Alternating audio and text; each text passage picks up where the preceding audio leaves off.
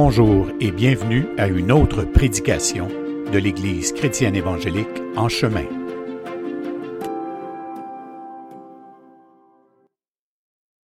On a commencé cette série-là sur la lettre aux Romains il y a exactement 2 ans. C'était le premier dimanche de l'année 2021.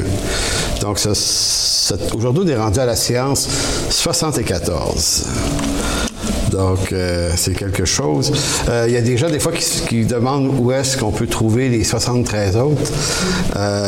J'ai un blog que je mets des fois sur ma page Facebook, une adresse du blog qui s'appelle Point de vue biblique. Vous pouvez le trouver assez facilement sur Google, Point de vue biblique, Réal Gaudreau. Vous allez trouver mon blog. Et il y a une section Épître aux Romains. Les 73 prédications sont là pour ceux que ça intéresse. Je risque de tousser un peu. Je suis en train de terminer une grippe. C'est pour ça que je me suis tenu loin de vous là, au début, tout à l'heure. Je vais continuer à le faire pour aujourd'hui. Je ne suis plus contaminant, mais quand même, on va être prudent quand même avec ça aujourd'hui. Donc voilà. Donc on se souhaite une bonne année 2023 en tant qu'Église. Puis on se souhaite la volonté de Dieu. C'est la thématique d'aujourd'hui. On a souvent envie, je pense, chez les chrétiens, surtout en Occident, dans le confort et l'abondance dans lequel on se trouve, on a tendance à... J'ai écrit des articles là-dessus dernièrement, ça me fait beaucoup réfléchir. On a tendance à se projeter dans l'avenir. Donc, on se souhaite ce qu'on souhaite qui arrive pour nous-mêmes, pour toujours notre parfait bonheur et des fois pour plus de rayonnement, plus de confort. On est des Occidentaux. C'est pas de notre faute, là. On est des Occidentaux, mais ça amène des trucs d'être un occidental. Ça amène une vision paradigmatique. C'est-à-dire on est dans un paradigme idéologique. Et quand tu nais dans ça, tu ne te rends pas compte de tout ce qu'il y a dans ça. Et tout ce qu'il y a dans ça n'est pas nécessairement toujours une bonne chose, même si c'est pas visiblement mauvais. Et c'est ça tout le piège de cette affaire-là. Donc, quand on est des Occidentaux, on se souhaite la volonté de Dieu à condition qu'elle nous fasse du bien. C'est comme ça qu'on est. Maintenant, quand on regarde l'Écriture, on doit se souhaiter du bien. On ne peut pas se souhaiter qu'il arrive des choses pas le fun, là, c'est bien évident. Mais quand même, la volonté de Dieu amène aussi des problématiques. L'apôtre Paul, qui était un homme extrêmement précieux, a quand même été battu de verge 5 fois. 40 coups moins 1. Et la question qui nous vient automatiquement, c'est « Mais où était Dieu? » Où était Dieu dans ça? Pourquoi il ne préserve pas ses serviteurs des choses terribles qui arrivent? C'est ça, marcher avec Dieu. Donc, il faut apprendre à marcher avec le Dieu de l'Écriture et pas forcément avec le Dieu, en tout cas, ce Dieu qu'on a transformé à l'occidental, dans un monde très, très capitaliste, où l'abondance, la croissance. Donc, on se souhaite d'être une Église ici qui va répondre à ce que Dieu amène dans le temps, lorsqu'il va les amener. Donc, ça amène le texte de Romains 12.2 et un petit préambule avant de lire le texte, c'est connaître la volonté de Dieu n'est pas une mince affaire, car cette connaissance implique de comprendre l'étendue très large que ça implique, la volonté de Dieu. Donc, on peut se souhaiter la volonté de Dieu, mais est-ce qu'on se souhaite toute la volonté de Dieu? Donc, on peut parler de la volonté de Dieu en suivant 3 axes possibles. Il y en a peut-être 4, hein? C'est pas grave, mais moi j'en vois 3. Il y a la volonté de Dieu de façon générale. La volonté de Dieu au sens général, c'est l'éthique, c'est la morale des choses. C'est faire le bien plutôt que le mal. C'est la volonté de Dieu, mais c'est pas quelque chose en particulier. c'est de la morale, c'est de l'éthique, c'est savoir vivre, savoir être, c'est savoir répondre aux dispositions créationnelles. De quelle façon Dieu a créé l'homme, avec quelle intention, comprendre ça. Et donc, c'est général, c'est pas très précis. Deuxième point, la volonté de Dieu dans l'Écriture, elle se discerne également dans le sens vocationnel. Ça, c'est une autre affaire. C'est quoi notre appel? Donc, on n'est plus dans la volonté générale, mais on est dans la volonté très spécifique. Donc, la vocation, par exemple, suis-je appelé missionnaire ou évangéliste ou autre chose, pasteur, il y a bien beaucoup d'affaires là-dedans. Puis il y a aussi tous les dons spirituels, les charismes qui sont départis à chacun.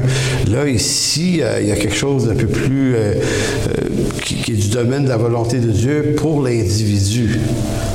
Ce qui est vrai pour un, dans la volonté de Dieu ici, n'est pas vrai pour tout le monde en même temps. En passant, je me suis acheté un jonc.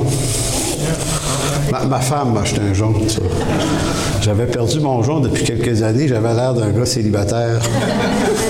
Fait que ma femme a dit, on va régler ça, mon grand. Fait que là, je passe mon temps à jouer avec. Tu sais. Je sais pas pourquoi, en tout cas, c'est juste que je l'ai vu. Mais... Bon, alors, ça, c'était la volonté générale de Dieu, justement. Ça. Les deux. Elle aussi, elle s'est acheté quelque chose en passage. Je pense que c'était ça le prétexte. Elle est en train de m'écouter en ce moment, elle n'est pas ici. Elle va se défendre, mais j'arrive à la maison. Donc, volonté générale, volonté vocationnelle. Et l'autre point que j'ajoute ici, c'est la volonté de Dieu au sens décisionnel. Donc, il y a général, il y a vocationnel et décisionnel. Décisionnel, c'est une autre affaire, ça. Ça nous ramène à savoir que choisir devant deux choix, deux options, qui toutes les deux peuvent être la volonté de Dieu. Tu sais, vous déménagez cette maison-là ou cette maison-là? Vous achetez une voiture, une Lada ou une BM? C'est une blague, ça aussi. Non, une BM ou une Lamborghini, peut-être? On va mettre ça sur la même. Bon, non, mais blague à part, on est souvent placé devant des situations où ça serait pas mal de choisir une chose plutôt que l'autre, et l'autre serait bonne aussi. Puis des fois, on a l'impression qu'il ne faut pas se tromper. Mais c'est une utopie, c'est une chimère. On va régulièrement se tromper. C'est ce qui amène, tout à l'heure, on va avoir une discussion comme on fait d'habitude là, pour enrichir le message. Je vous envoie tout de suite les questions et Michel va vous les reposer tout à l'heure. Ça vous permet d'y penser pendant le message plutôt que de m'écouter, là. Bon, la première question serait, comment avez-vous appris à discerner la volonté de Dieu pour votre vie? C'est comment vous avez appris, vous, à faire ça? Tu sais, ce serait intéressant qu'on se pose la question collectivement, puis je suis certain qu'on a des expériences qui sont différentes, mais comment on a vu, ou comment on a su que qu'on est en train de faire, c'est Dieu qui nous a amenés là. Deuxième question, si on s'est trompé, est-ce que c'est tellement grave? Là, j'allais dire, si on s'est trompé, mais on s'est sans doute souvent trompé, mais est-ce que c'est grave? Puis comment on a dealé ça des fois quand on s'est trompé, puis on s'est dit, OK, mais qu'est-ce qu'on fait avec ça? Vous savez, moi, quand j'étais jeune croyant, il y avait cette idée que la volonté de Dieu, c'est très, très spécifique. C'est unique. Manque-les pas. Tu sais, comme par exemple, admettons que je n'ai pas marié la bonne personne. Je viens de... En mariant la... Mettons, mais moi, je pense que j'ai marié la bonne, c'est pas ça. Attendez-moi bien. Hey, je me suis mis dans quelque chose. On va aller vers la maison, j'arrive. Donc, admettons que Claude... Non, sérieusement... Il y avait cette idée, il faut que je marie la personne que Dieu a choisie. Maintenant, si je me suis trompé puis j'ai marié un autre, Je viens de fucker le système, là. Parce que l'autre qui devait la marier, elle, que j'ai mariée, ne peut pas la marier, donc il est obligé de continuer d'erreur. On était jeunes dans la foi, mais quand même, c'était une question qui était intéressante. C'est quoi ça, la volonté de Dieu? Comment on se déprend de ça? On fait des choix, on ne fait pas toujours les bons, mais en même temps... ce qu'il faut savoir, c'est que Dieu est souverain et est capable de dealer avec sa volonté et notre erreur dans les choix de sa volonté qui n'est pas toujours... Donc, est-ce qu'on doit choisir la personne ou on doit choisir la bonne personne, une bonne personne? C'est ça. Donc, vous n'avez pas une maison absolument attitrée pour vous, mais ça serait intéressant que si vous achetez une maison, vous discerniez si c'est une bonne maison pour vous. Des fois, on exagère. On va avoir la maison de Dieu. Mais encore là, si la maison qui était de Dieu pour vous, le gars l'a vendu à un autre avant. Il se passe quoi, là? Donc, c'est rigolo, mais ça reste que c'est intéressant de jaser de comment on discerne la volonté de Dieu dans nos vies. Et ça, même s'il y a une quantité d'erreurs potentielles dans ça, dites-vous que si nous autres, on se mêle, Dieu n'est jamais, jamais, jamais mêlé. Donc, comment ça marche? Quelle information l'apôtre Paul nous donne-t-il concernant le discernement de la volonté de Dieu dans Romains 12, 1 et 2 que nous lisons? Alors, il dit, « Je vous exhorte donc, frères, par les compassions de Dieu, à offrir vos corps comme un sacrifice vivant, saint et agréable à Dieu, ce qui sera de votre part un culte raisonnable. Ne vous conformez pas au siècle présent, mais soyez transformés par le renouvellement de l'intelligence afin que vous discerniez quelle est la volonté de Dieu, ce qui est bon, agréable et parfait. » Pendant des années, j'ai souvent enseigné ce texte-là. Et la semaine dernière, en étudiant, j'ai pris conscience que j'avais peut-être pas si bien compris ce texte-là que je le pensais. Moi, je voyais ça là, comme assez vocationnel. C'est qu'il faut être extrêmement spirituel pour arriver à trouver sa vocation. Donc, c'était vocationnel. La volonté de Dieu, elle est bonne et agréable et parfaite si tu trouves la bonne affaire. Si tu n'es pas trop trompé. Puis pour pas te tromper, il faut que ton intelligence soit renouvelée pour que ça te rende plus intelligent pour éviter de te tromper. Donc, on peut être dans ces calculs, dans ce type d'équation-là concernant le texte. Donc, on va décortiquer un petit peu cette affaire-là. D'abord, il faut savoir que l'apôtre Paul décortique, lui, ce texte-là, le verset 2, 1 et 2. Il fait 3 exhortations. La première, pour connaître la volonté de Dieu qui est bonne, agréable et parfaite, il nous dit d'abord qu'on doit offrir nos corps comme un sacrifice vivant à Dieu. 1. La deuxième chose, on ne doit pas se conformer au siècle présent. Et ça, c'est une grosse question. Ça veut dire quoi, ça? On va le voir un peu plus loin. Et la troisième exhortation, ou enseignement, c'est d'être transformé dans le renouvellement d'intelligence. Donc, la façon que Paul l'amène, ça suppose 3 conditions. Offrir nos corps comme un sacrifice vivant, ne pas se conformer au siècle présent et être transformé par le renouvellement de l'intelligence. Et comme si ces 3 énoncés-là seraient 3 conditions pour voir plus clairement la volonté de Dieu qui est bonne, agréable et parfaite. Ce qui n'est pas faux. La suite logique de ces 3 énoncés donne ceci. S'offrir soi-même à Dieu, ça signifie en gros ne plus être Dieu sur sa propre vie, mais redonner à Dieu sa place de Seigneur dans nos vies. C'est quand même ça. S'offrir à lui, c'est lui donner à lui les pouvoirs sur notre vie. Ça, c'est la géométrie variable dans nos vies. Il n'y a personne qui réussit ça, là, dans la vie de tous les jours. Pas pour vous, là, mais... Tu sais, moi, j'aime ça qu'on regarde la vie chrétienne dans ce qu'elle a de concret et de réel. Et non pas à travers des utopies et des chimères où on s'imagine qu'on y arrive. Mais on y arrive. Mais on y arrive à géométrie variable. Il y a toujours une autre donnée dans l'équation qui entre, qui est notre condition naturelle de pécheur, qui vient troubler ça. Mais néanmoins, ça reste que c'est pas parce qu'on le fait pas parfaitement qu'on le fait pas pantoute. Aussi, on est dans une démarche, on tend vers ça. Donc, mais s'offrir à Dieu serait insuffisant si nous continuons de nous conformer au siècle présent.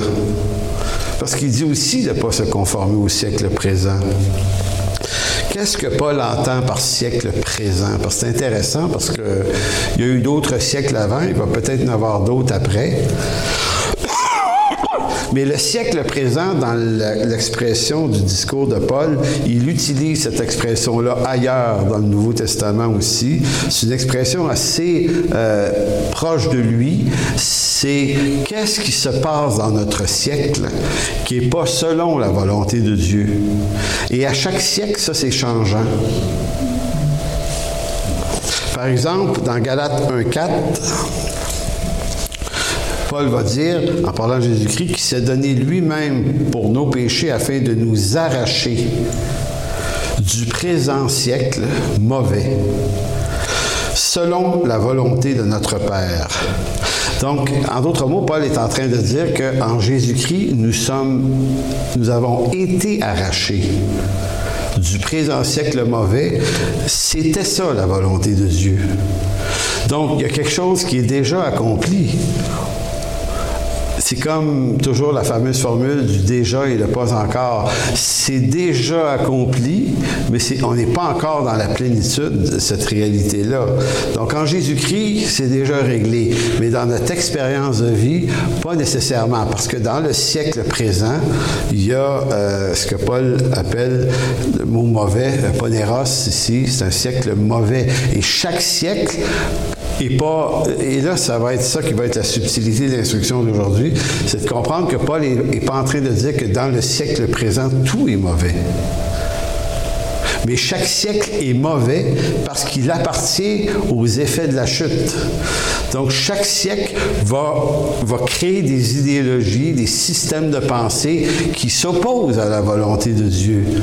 Donc, c'est pour ça que Paul, dans Romains 12,2, il dit « Ne vous conformez pas au siècle présent », c'est pas dans le sens sauter par-dessus pour l'éviter. Vous pouvez pas, vous êtes dedans. Mais qu'est-ce qui, dans le siècle présent, fait partie des choses mauvaises? La troisième affirmation, c'est qu'au-delà des deux premières affirmations qui étaient d'offrir nos corps comme un sacrifice vivant et de ne point se conformer au siècle présent, les deux premières affirmations, c'est des renoncements. La troisième affirmation, c'est l'acquisition d'une connaissance renouvelée. Bon, la logique de ces trois affirmations est assez limpide. On ne peut connaître et marcher dans la volonté de Dieu qui est bonne, agréable et parfaite si on ne renonce pas à tout ce qui contredit la volonté de Dieu autour de nos vies. Mais là, on ne dit pas ça de façon finale, parfaite et totale. Ça se peut pas. Mais un croyant mature, c'est quelqu'un qui tend vers ça. Donc, la volonté de Dieu. Si je vous disais que le texte de Romains 12 n'implique pas la vocation, il n'est pas vocationnel, puis il n'est pas décisionnel.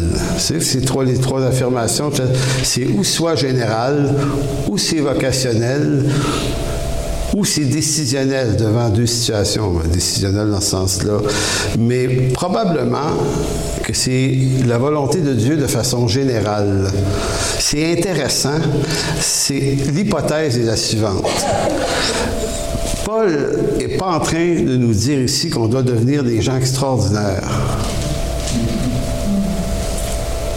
Le but de Paul, et on va le voir dans Romains 12, la semaine prochaine, on va continuer, vous allez voir à quel point, à partir de Romains 12, Paul parle beaucoup de l'éthique et de la conduite normale. Pas la conduite du chrétien extraordinaire, la conduite d'un croyant normal. Donc, il commence Romains 12 en parlant de la volonté de Dieu, et ce qu'on comprend finalement, c'est que ce qui fait suite à Romains 12, 2, c'est comme s'il explicitait ce qu'il veut dire par volonté de Dieu. Et il n'est pas en train de parler de la vocation, il n'est pas en train de parler de grandes révélations, il est en train de parler, comme par exemple, on va lire plus tard au verset 3, mais pas tout de suite, mais il dit « Ayez de vous-même une opinion sobre. » Romains 12, 3, juste après. Ayez de vous-même, comment est-ce qu'il dit ça? Ayez pas oui, par la grâce qui m'a été donnée, je dis à chacun de vous de n'avoir pas de lui-même une trop haute opinion, mais de revêtir des sentiments modestes, selon la mesure de foi que Dieu a départie à chacun. C'est le verset juste après, ça. Donc, Paul ne s'en va pas dans une théologie profonde et complexe des grands enjeux pour devenir des gens supra-spirituels. C'est ça, là, ça veut dire soyez des gens ordinaires. Puis on n'aime pas ça, nous autres, les chrétiens. Il ne faut pas que ça soit ordinaire. Il faut que ça soit flamboyant. Il faut que ça soit bruyant. Il faut qu'il y ait de la boucane. Faut que... On a l'impression qu'on est appelé à rayonner, nous, alors qu'en réalité, on est appelé à laisser Christ rayonner. Voyez-vous? Donc, c'est ça qui est intéressant dans ce texte-là. Je me suis creusé la noix pour comprendre que Paul, quand il parle que la volonté de Dieu est bonne, agréable et parfaite, c'est dans ce qu'il y a d'ordinaire.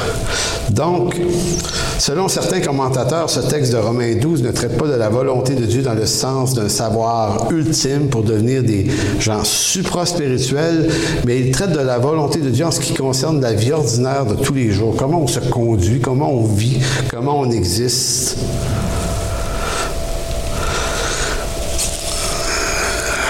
Arrêtons-nous à la fameuse expression « ne vous conformez pas au siècle présent » parce que juste avant de nous dire que la volonté de Dieu est bonne et agréable et parfaite, il avait dit ça « ne vous conformez pas au siècle présent ». C'est ce bout de texte-là qui nous indique que Paul ne parle pas de volonté de Dieu vocationnelle, mais de vie ordinaire et de volonté de Dieu plus générale, parce qu'il nous ramène à ne pas se conformer au siècle présent, c'est-à-dire à ne pas adopter les valeurs, certaines valeurs du siècle présent. Donc, ne pas se conformer au siècle présent signifie-t-il que nous devrions être à contre-courant de la réalité du siècle dans lequel on se trouve, c'est-à-dire qu'on devrait faire tout le contraire des us et coutumes des gens de notre siècle en vue de ne pas être conforme au siècle, parce que certains groupes religieux chrétiens l'ont compris comme ça. Comme par exemple, si dans notre siècle, tout le monde se marie, bien, marions-nous pas. On ne veut pas être comme le siècle. C'est un peu exagéré. Ça pourrait vouloir dire se vêtir le moins bien possible, parce que les gens sont bien vêtus. Donc, ne nous conformons pas à ça. Je me souviens d'une fois au Saguenay, il fait longtemps, il y avait un couple qui était arrivé. Ils ne sont pas restés longtemps, d'ailleurs, à l'église. En tout cas, bref, ce couple-là arrive et la dame s'habillait, ça ressemblait à 1850-60. C'était quelque chose, là. C'était comme... puis elle, puis je comprends, puis elle était très, très gentille puis très honnête, là, en passant. Mais dans son esprit à elle, elle ne voulait pas se conformer à la façon que les femmes avaient de se vêtir dans le siècle présent. Elle disait que les femmes se faisaient trop remarquer. Bon, j'ai dit, peut-être que certaines, oui, je comprends, mais j'ai dit, toi, là, tu te fais bien plus remarquer. Ça, c'est effrayant, là, c'est comme... Si tu rentres dans un centre d'achat, tout le monde arrête, là, on va dire, coudonc. Si tu l'Halloween, tu sais, c'était comme... C'était vraiment exagéré. Mais je comprends qu'en tant que croyant, on va honorer l'aspect pudique. On doit faire attention. On ne fait pas n'importe quoi. Mais en même temps, vous comprenez où ce que ça peut amener de dire de ne pas se conformer au siècle présent, la quantité de comportements bizarres que ça peut faire qui fait qu'on devient extrêmement bizarre. Je ne fête pas Noël. Pourquoi? Ben parce qu'on fête Noël dans notre siècle. Ben oui, mais tu dis Noël. On s'en fout que Jésus n'est pas né le 25 décembre. Pas ça qui est important. Ce qui est important, c'est qu'il est né. Fait que c'est une bénédiction de commémorer ça une fois dans l'année. Tu veux le faire le 3 mars, fallait le 3 mars, on s'en fout. Mais en quoi c'est mal de dire on va... Et parce que c'est pas la fête de Lucifer qu'on fête. En tout cas, pas chez nous, là, vous autres, le 25 décembre, c'est pas Lucifer. Mais il y a des gens qui ont dit, oui, mais c'est Lucifer pareil à cause qu'il y a un arbre de Noël, puis ça... C'est fou, là. Parce que la fête des Lumières, qui était le 21-22 décembre, ancestralement dans le pays scandinave et romain, c'est la fête des solstices qui était le 21-22 parce que la lumière, les jours commençaient à rallonger plus de lumière. C'était juste ça. Puis c'était relié à des religions païennes. Et les chrétiens ont dit, quelle bonne idée, Jésus étant la lumière du monde, on va fitter cela. Pour moi, c'est une excellente idée. Maintenant, oui, mais ça a une origine païenne, mais tout a une origine païenne. Votre voiture, là, elle a été construite par des païens. Vous saviez ça? Je vous le dis, moi. Tout est d'origine païenne. Il y a une vingtaine d'années, non, il y a plus que ça. J'étais au Saguenay, c'était à peu près en 1992. Je commençais là, j'étais assis sur le balcon de la petite église qu'on avait là-bas. Puis à un moment donné, il y a un gars qui arrête, un chrétien. Il me connaît pas, il va dans une église, il arrête. Puis il vient me dire qu'on n'avait pas un nom d'église qui était de Dieu. Ben voyons, on s'appelait l'Église La Bible parle. Ben, j'ai dit, ça serait quoi un nom d'église qui est de Dieu? Ben, il faudrait que ça s'appelle l'Assemblée des frères de l'abbé. Parce que Paul utilise souvent l'expression les frères de. Il dit bon. Puis il dit le mot l'assemblée parce qu'il dit ça vient du mot ecclésia dans le grec, oui. Mais ce que le gars ne savait pas, c'est que j'étais dans une session université d'histoire de la Grèce antique. Donc, j'étais équipé. J'ai dit, oui, mais le mot ecclésia, ça vient d'où? Ben, ça vient de Jésus. J'ai dit, non. Ça a une origine païenne. L'ecclésia, c'est l'assemblée du peuple des Athéniens en l'an 300 avant Jésus-Christ. C'est le monde athénien, ça vient du monde politique grec. Et quand les Juifs ont traduit l'Ancien Testament en grec au 3e siècle, ils ont réutilisé le mot que les Grecs prenaient dans leur langue, puisqu'ils ont traduit de l'hébreu au grec l'Ancien Testament. Ça a donné la version de la Septante. Ils utilisent le mot « ecclésia » dedans. Mais c'est un mot qui n'a pas une valeur religieuse, mais une valeur politique. Et Jésus, le scandaleux Jésus, a utilisé ce mot. Fait que je dis au gars, avant de nous dire que notre nom n'est pas bon, va le dire à Jésus, c'est lui qui a commis l'erreur en premier. Fait que bien des fois, quand on rentre dans ce genre de discours-là, on ne sait pas des fois de quoi ce qu'on est en train de dire, on ne sait pas que ça n'a pas de sens. Mais on essaie de se donner de l'importance en étant toujours à essayer d'être à contre-courant de quelque chose. C'est pour ça que, et là, c'est cette idée-là, il ne faut pas être selon le siècle présent, donc il faut être à contre-courant. Fait qu'il y a des croyants qui cherchent comment être à contre-courant. C'est intéressant. Donc, puisque tout le monde travaille et gagne de l'argent dans le siècle présent, il va falloir arrêter ça, là. Vous voyez, ça a amené certains groupes à dire, ben, on va aller vivre dans le bois. Il y en a beaucoup qui ont fait ça dans l'histoire de l'Église. On va se mettre à part. En Égypte, dans les premiers siècles, tout le mouvement monastique des gars qui allaient vivre dans un poteau planté dans le désert en Égypte, au soleil. Parce qu'ils ne voulaient pas être dans le monde. Il y en a une couple qui sont morts, toastés sur les poteaux. C'était effrayant l'affaire. Mais au nom d'une compréhension erronée de ce que Paul est en train de dire ici, puisqu'on est dans un monde qui est matérialiste, il ne faudrait rien posséder. Donc, certaines sectes religieuses vont dire aux membres, vous devez tout nous donner. C'est intéressant, pareil, comme idée. Bon, en tout cas, il y en a qui ont des belles voitures. Non, sérieusement, moi, j'ai rencontré un groupe, il y a une vingtaine d'années, que c'était ça. Eux autres, ils disaient aux gens, si tu viens dans notre groupe, tu n'as plus le droit de posséder rien. Fait que tout ce que tu as, tu le vends et tu nous donnes les sous. Puis il y a plein de gens, là, des Québécois, qui embarquaient naïvement là-dedans. Puis moi, j'ai intercepté des personnes qui sont venues me voir et on dit « Hey, on fait quoi avec ça? Mon beau-frère est embarqué là-dedans. » Puis avec Patrice Pétel, une fois, on avait été rencontrer les dirigeants de cette secte-là. On avait eu un solide débat intéressant avec eux pour leur montrer que l'Écriture ne dit pas jamais ça. Il y a des riches puis il y a des pauvres dans le Nouveau Testament, puis ça ne dérange absolument personne. L'Ancien Testament aussi. Abraham, le père de la foi, est un homme extrêmement riche. Et Dieu l'a enrichi encore plus. Ça ne veut pas dire qu'il faut être riche quand on est croyant. Absolument, comme les défenseurs de l'Évangile de prospérité disent. Ça veut juste dire que tu vas marcher avec Dieu dans les conditions et l'appel que Dieu a pour ta vie. Mais tu n'as pas à être en contradiction ou en opposition ou à contre-courant. Donc, même chose. Est-ce qu'on peut se divertir? Vu qu'on est dans un monde de divertissement, est-ce qu'on peut voyager? Est-ce qu'on peut... donc, ça serait facile d'avoir des opinions extrêmement naïves et erronées là-dessus. En réalité, ce qui nous est demandé comme croyants sur toutes ces choses-là, c'est d'être sobre quand même. D'être sobre. En d'autres mots, on doit gérer la chose.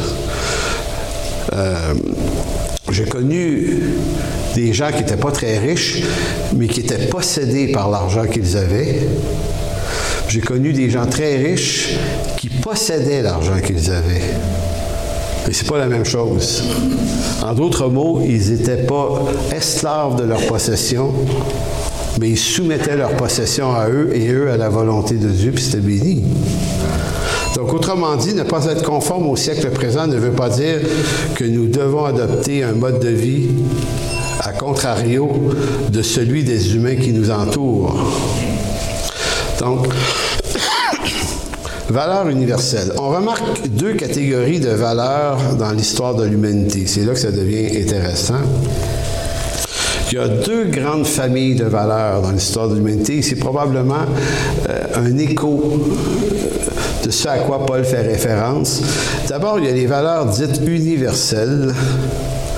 Ce sont des valeurs qui ne changent pas à travers les siècles. Et il y a les valeurs temporelles qui sont des valeurs temporaires. Donc, valeurs universelles et valeurs temporaires. Les valeurs universelles sont généralement données par Dieu par création. Donc, ce sont des valeurs créationnelles et universelles. Et il y a des valeurs qui sont celles qui vont être temporaires pendant un siècle, des idéologies qui apparaissent. Et c'est probablement à ça que Paul fait référence lorsqu'il dit de ne pas être conforme, non pas à toutes les idées de tous les siècles, dit-il, mais à celles qui sont dans le siècle présent. C'est quoi les valeurs temporelles et temporaires qui sont là en ce moment, qui, généralement, les valeurs temporaires et temporelles viennent attaquer les valeurs universelles, celles qui sont de Dieu.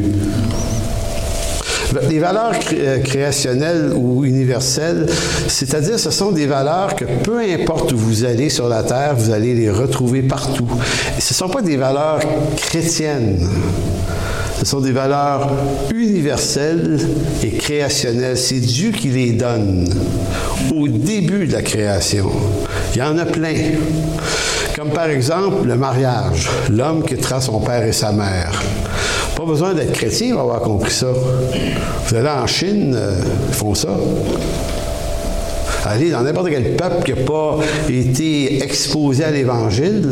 Et quand les premiers anthropologues, ou je dirais plutôt les premiers aventuriers au 15, 16e, 17e siècle ont commencé à explorer la Terre. Tu sais, à un moment donné, quand on a commencé à faire des bateaux pour voyager partout, là c'était intéressant, là, des Marco Polo puis d'autres qui disaient hey, on va aller voir ce qui se passe ailleurs. Il y a d'autres continents, paraît-il.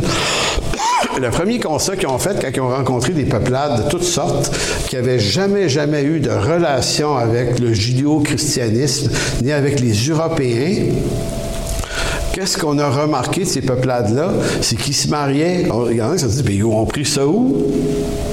Il y avait des rituels de mariage entre un homme et une femme, et croyez-le ou non, il y avait des enfants aussi, puis ils les éduquaient.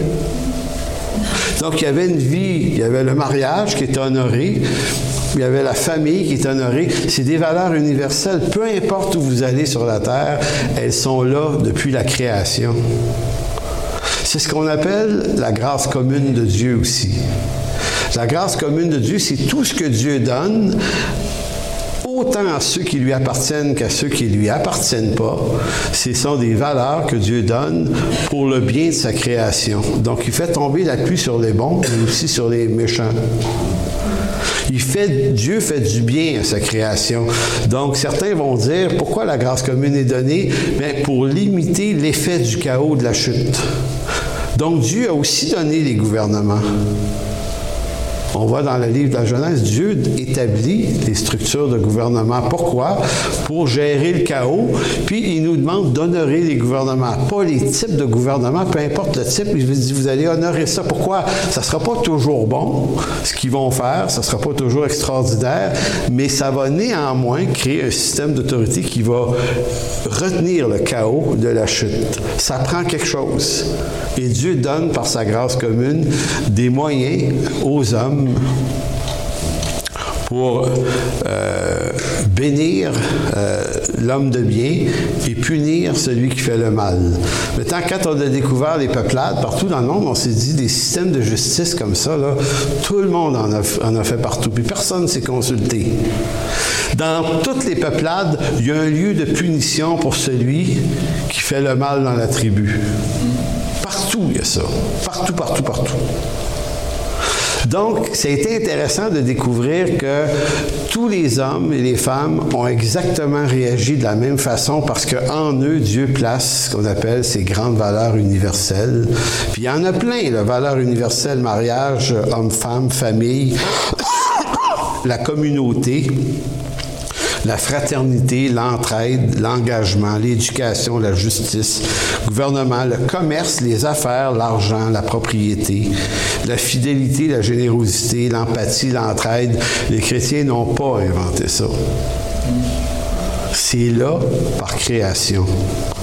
Donc, toutes ces choses ne sont ni spirituelles ni charnelles. Elles ne sont pas chrétiennes ou séculières, mais elles sont universelles. Elles sont données par Dieu suivant sa grâce commune pour le bien de l'humanité, pour éviter que l'homme et l'humanité sombrent dans les effets chaotiques absolus que la chute adamique pourrait produire.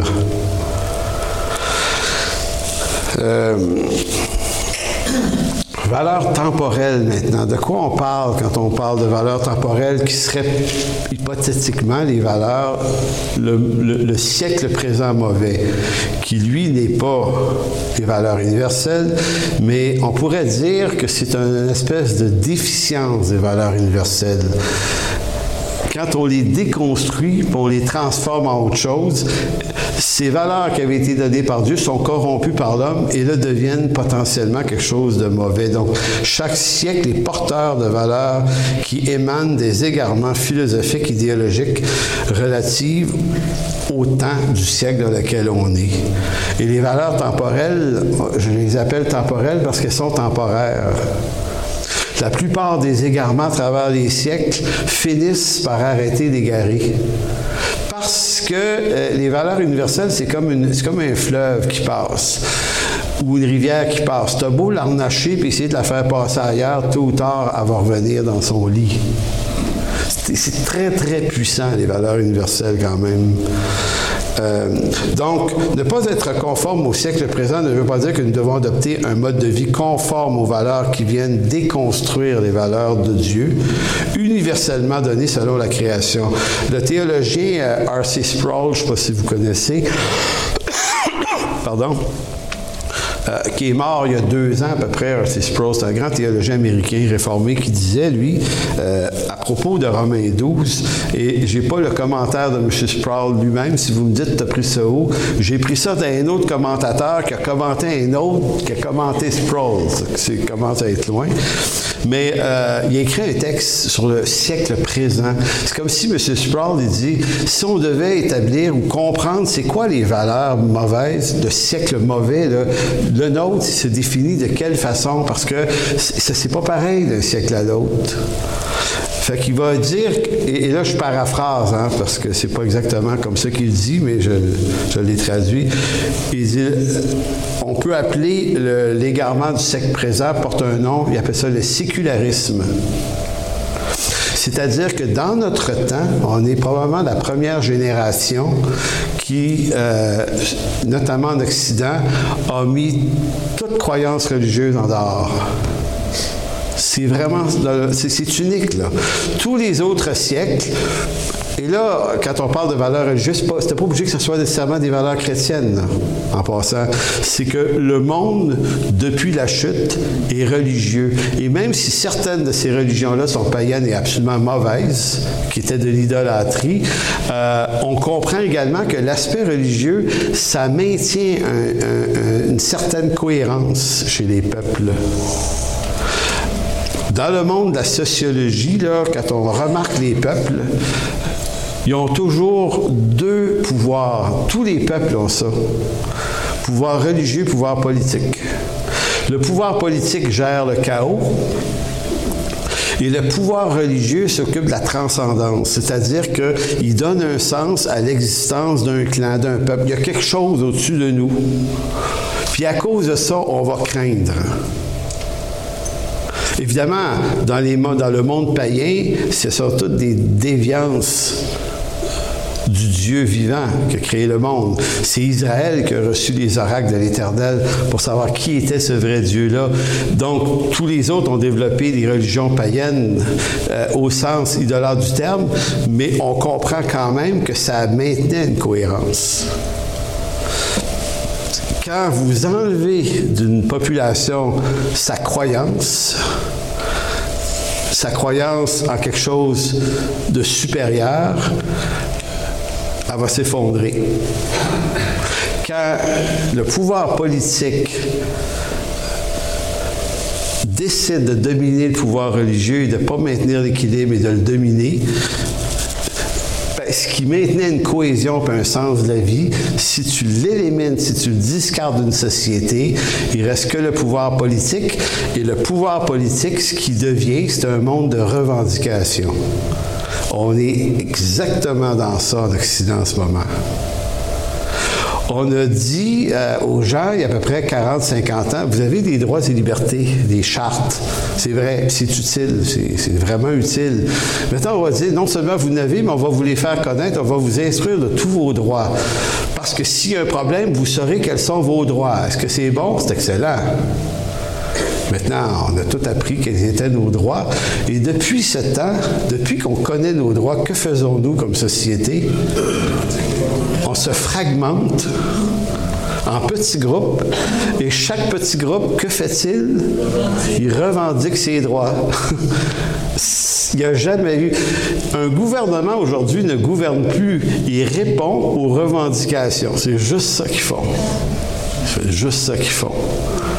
Pourquoi? Parce qu'on a enlevé la transcendance, la croyance en quelque chose qui donnait un sens à la vie.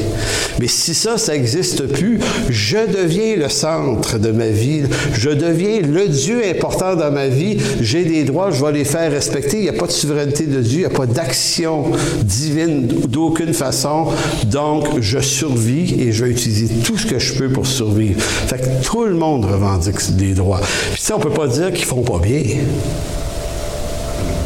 Mais c'est ce que M. Sproul appelle le sécularisme. On est dans une société qui s'est tellement sécularisée que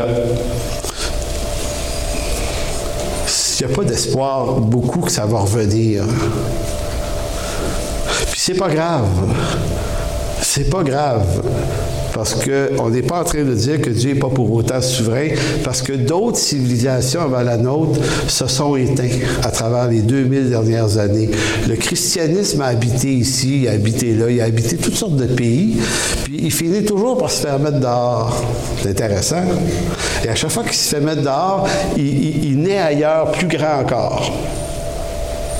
Dieu sait ce qu'il fait. Fait que nous autres, on n'a pas paniqué, mais c'est pas intéressant quand même. Donc, le sécularisme, c'est toute vie, toute valeur humaine, toute activité humaine doit être comprise à la lumière du ressenti du moment présent. Dans l'âge à laquelle nous appartenons, la seule chose qui importe est de vivre pleinement ses passions du moment.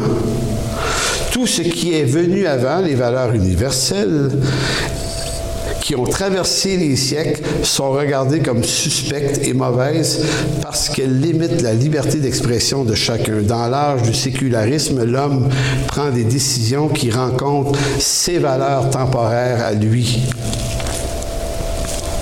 Donc, ça devient les valeurs du siècle présent.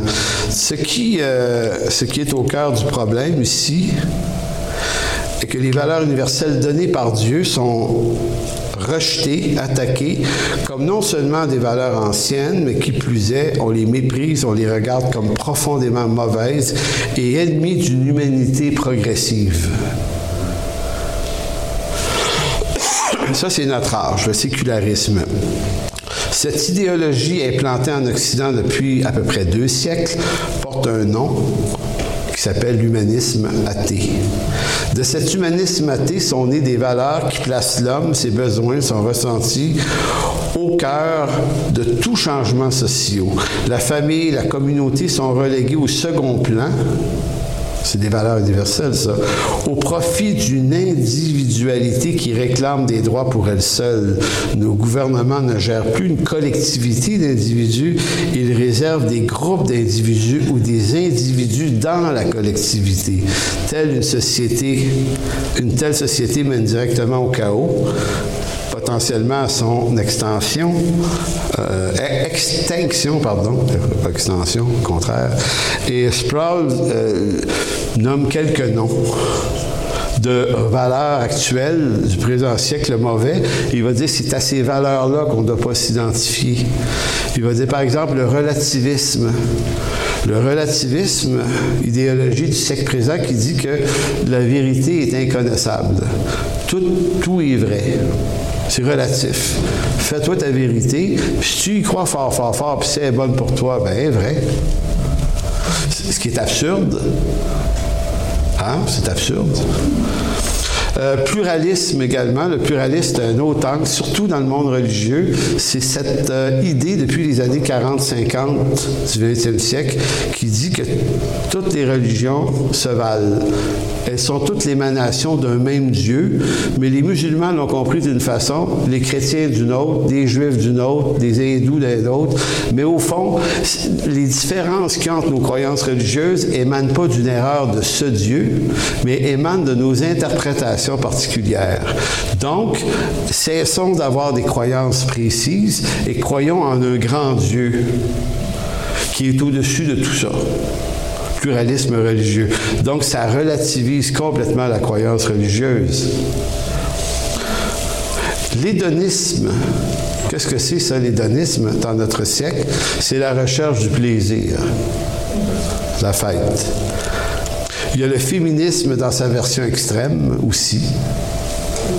Le matérialisme, posséder beaucoup, beaucoup, beaucoup.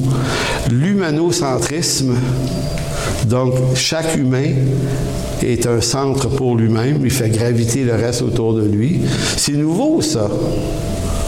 C'est nouveau, ça. Avant, il fut un temps, puis pour les plus vieux d'entre nous, on a probablement souvenir, en tout cas moi j'ai souvenir de quelque chose dans le village de ma mère à Pellegrin, en Gaspésie, derrière Chandler, dans les montagnes en haut, là, que dans ce village-là, ils ne pensaient pas de même. Il n'y avait pas d'eau courante dans le village, il y avait des puits.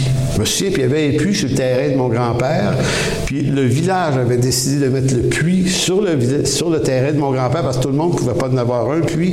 Ils l'ont mis sur le terrain de mon grand-père parce qu'une de ses filles était handicapée. Puis Puis c'est elle qui faisait la nourriture. Fait qu'ils ont dit, bon, Aurélie, elle ne peut pas aller chercher de l'eau bien loin. Tout le monde était d'accord de mettre le puits sur le terrain de mon grand-père et ma tante Aurélie. C'est fort, ça. Et moi, quand j'allais là, je n'étais pas grand. Il y avait plein de monde qui arrivait en auto ou à pied avec des chaudières de chercher de l'eau. C'était normal. Il passait sur le terrain de mon grand-père. Mon grand-père disait « Hey, qu'est-ce que tu fais là? On va demander la permission. » Il s'en foutait littéralement. Tout le monde a besoin d'eau. Fait qu'il allait jaser avec eux autres. Puis tout le monde venait dire un petit bonjour à Aurélie, assise dans la cuisine, qui épluchait des patates. Je me souviens encore de l'image. Puis s'il y avait une femme dans le rang, la 4e maison, qui était enceinte, il y a un père et une mère qui disaient à leur plus vieille, « Hey, tu vas aller passer un mois, tu vas aller la relever. » Puis là, la petite fille, elle disait pas, « Ouais, ils vont me payer comment? » Rien. Rien. Notre monde à nous, là, c'est un monde qui est complètement déstructuré de toute humanité généreuse. On paye pour tout. Pour tout. Donc, il continue en disant le liberticisme également, tous les concepts où on réclame tout le monde des libertés, mais des libertés divergentes les unes contre les autres. L'homosexualisme également,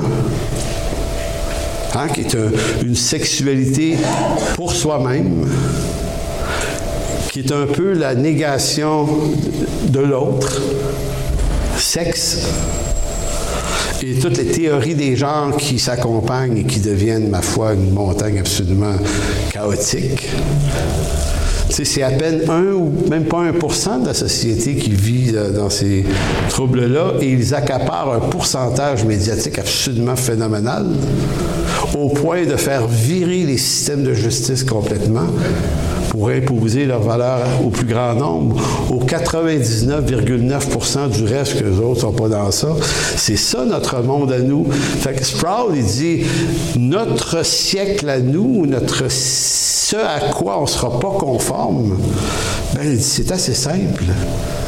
C'est tout ce qui vient, qui est à contre-courant des valeurs universelles. Nous, on est appelés, en d'autres mots, ce que Paul essaie de dire, hypothétiquement, là, c'est que la volonté de Dieu, elle est bonne, elle est agréable et parfaite telle que Dieu la donne.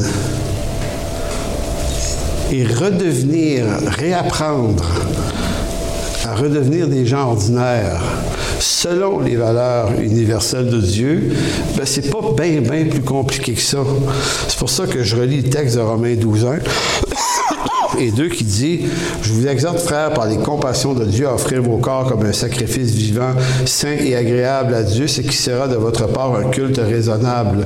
Ne vous conformez pas au siècle présent, mais soyez transformés par le renouvellement d'intelligence afin que vous discerniez quelle est la volonté de Dieu. » En d'autres mots, dans le chaos, là, quelle est la volonté de Dieu? Parce que ce que Dieu a donné selon sa volonté, ça c'est bon, c'est agréable et c'est parfait. Donc, ce n'est pas tellement découvrir ma vocation qui serait l'enjeu ici. La volonté de Dieu qui est bonne, agréable et parfaite se veut une description de ce qui représente la volonté générale de Dieu pour l'homme, ce que les valeurs et idéologies passagères viennent attaquer et déconstruire dans le siècle présent. Donc, c'est pour ça que je disais qu'après Romains 12:2, il y a Romains 12:3 qui dit « Par la grâce qui m'a été donnée, je dis à chacun de vous de n'avoir pas de lui-même une trop haute opinion, mais de revêtir des sentiments modestes selon la mesure de foi que Dieu a départie à chacun. » Donc, déjà, là, ici, là, c'est Paul, à partir du verset 3, puis on va voir jusqu'au chapitre 16, c'est une longue énumération des choses assez ordinaires auxquelles on est appelé. Autant dans notre vie séculière que dans notre marche avec Dieu. Au chapitre 13, juste après, il va demander d'honorer les gouvernements, ce qui est une valeur universelle aussi. Il y a plein de choses que Paul mentionne. Puis c'est du domaine du comportement, mais il ne faut pas voir ça comportement au sens légaliste du terme, mais au sens de revenir, se laisser instruire par Dieu pour réapprendre à être des hommes et des femmes normales. On n'est pas appelé à être extraordinaire. C'est pas utile, quelqu'un d'extraordinaire. C'est gossant, quelqu'un d'extraordinaire. Si l'homme corrompt les voies de Dieu, le salut en Jésus-Christ est un retour vers les valeurs de la volonté de Dieu en vue de faire de nous des hommes, des femmes, juste des humains. C'est intéressant.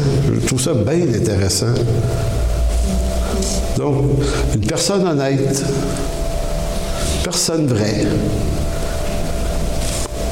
avoir de l'authenticité, avoir des valeurs universelles.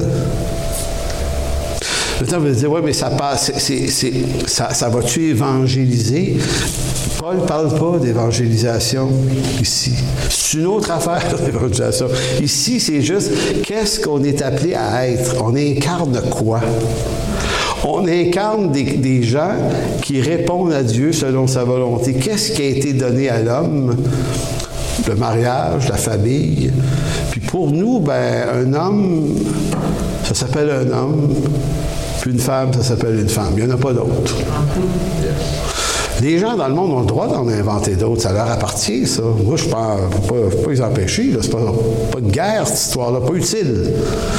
Mais moi, j'adhère aux valeurs que Dieu donne dans sa parole. Amen. Comme a dit une grande journaliste du journal La Presse il y a quelques mois, qui a pété une fuse, et pour raison et pour cause, on commençait à vouloir inventer des nouveaux mots pour définir les femmes. Puis, dans son cas, elle a dit non, c'est assez. Elle a dit, je ne suis pas une personne avec un utérus. Elle a dit, je suis une femme. Tu sais, ça prend du monde de même, à un moment donné, qui shake la baraque un peu, et qui dit, on ne se laissera pas plonger dans l'absurdité. Si des gens veulent y aller, ils iront. Mais nous, ça va rester un homme et une femme. Le mariage, ça va rester l'affaire d'un homme et d'une femme. C'est pas compliqué. C'est simple. Et mon garçon ou ma fille, quand il va naître, je vais la regarder comme il faut. C'est ma femme, tu vois-tu la même chose que moi? C'est un petit gars. Non, parce que quelqu'un me contait hier qu'il y a des parents qui ne sont pas sûrs, ça a l'air. Aujourd'hui, ils vont dire, on va voir ça plus tard. Je dis, non, on va voir ça maintenant. Je ne sais pas comment vous le dire, là, mais il y a des évidences qui ne trompent point. Donc, c'est intéressant de juste penser, puis j'insiste encore là-dessus, avant de vouloir être des chrétiens extraordinaires avec des appels, des vocations extraordinaires et rayonnants, il faut d'abord réapprendre à être juste des humains, ordinaires. Soyons ordinaires. Soyons dangereusement ordinaires. Soyons une Église juste ordinaire. On n'a pas besoin d'être une Église extraordinaire. On n'a pas besoin d'être la meilleure Église. On n'a pas besoin de se distinguer de tous les autres puis d'essayer de montrer que les autres en fait plus. Nous, la croissance, on veut ci, on veut... On peut se libérer de tout ça puis juste être une Église ordinaire, avec des gens ordinaires, mais qui vont s'apprendre à s'encourager. Parce que la vie ordinaire, c'est pas facile. Amen. Donc, Père, merci de bénir ce moment ordinaire.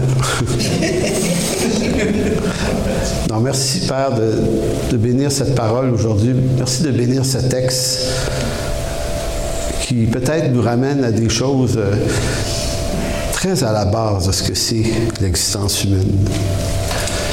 Seigneur, tu nous as rachetés pour qu'on fasse partie d'une nouvelle création. Oui, un jour, on va être renouvelé dans un corps neuf, un corps renouvelé dans un royaume, un autre royaume, sur une nouvelle terre, sur des nouveaux cieux, c'est vrai. Mais en ce moment, tu nous as rachetés dans ce monde. Et Seigneur, tu nous rachètes pour qu'on soit d'abord à l'image d'une intention créationnelle que tu as donnée en partant. Et Seigneur, tu nous appelles à marcher comme des hommes, comme des femmes, par la foi, te faisant confiance en toutes choses, avec nos forces, avec nos faiblesses. Alors merci, Père, de nous instruire davantage sur ces choses. Amen.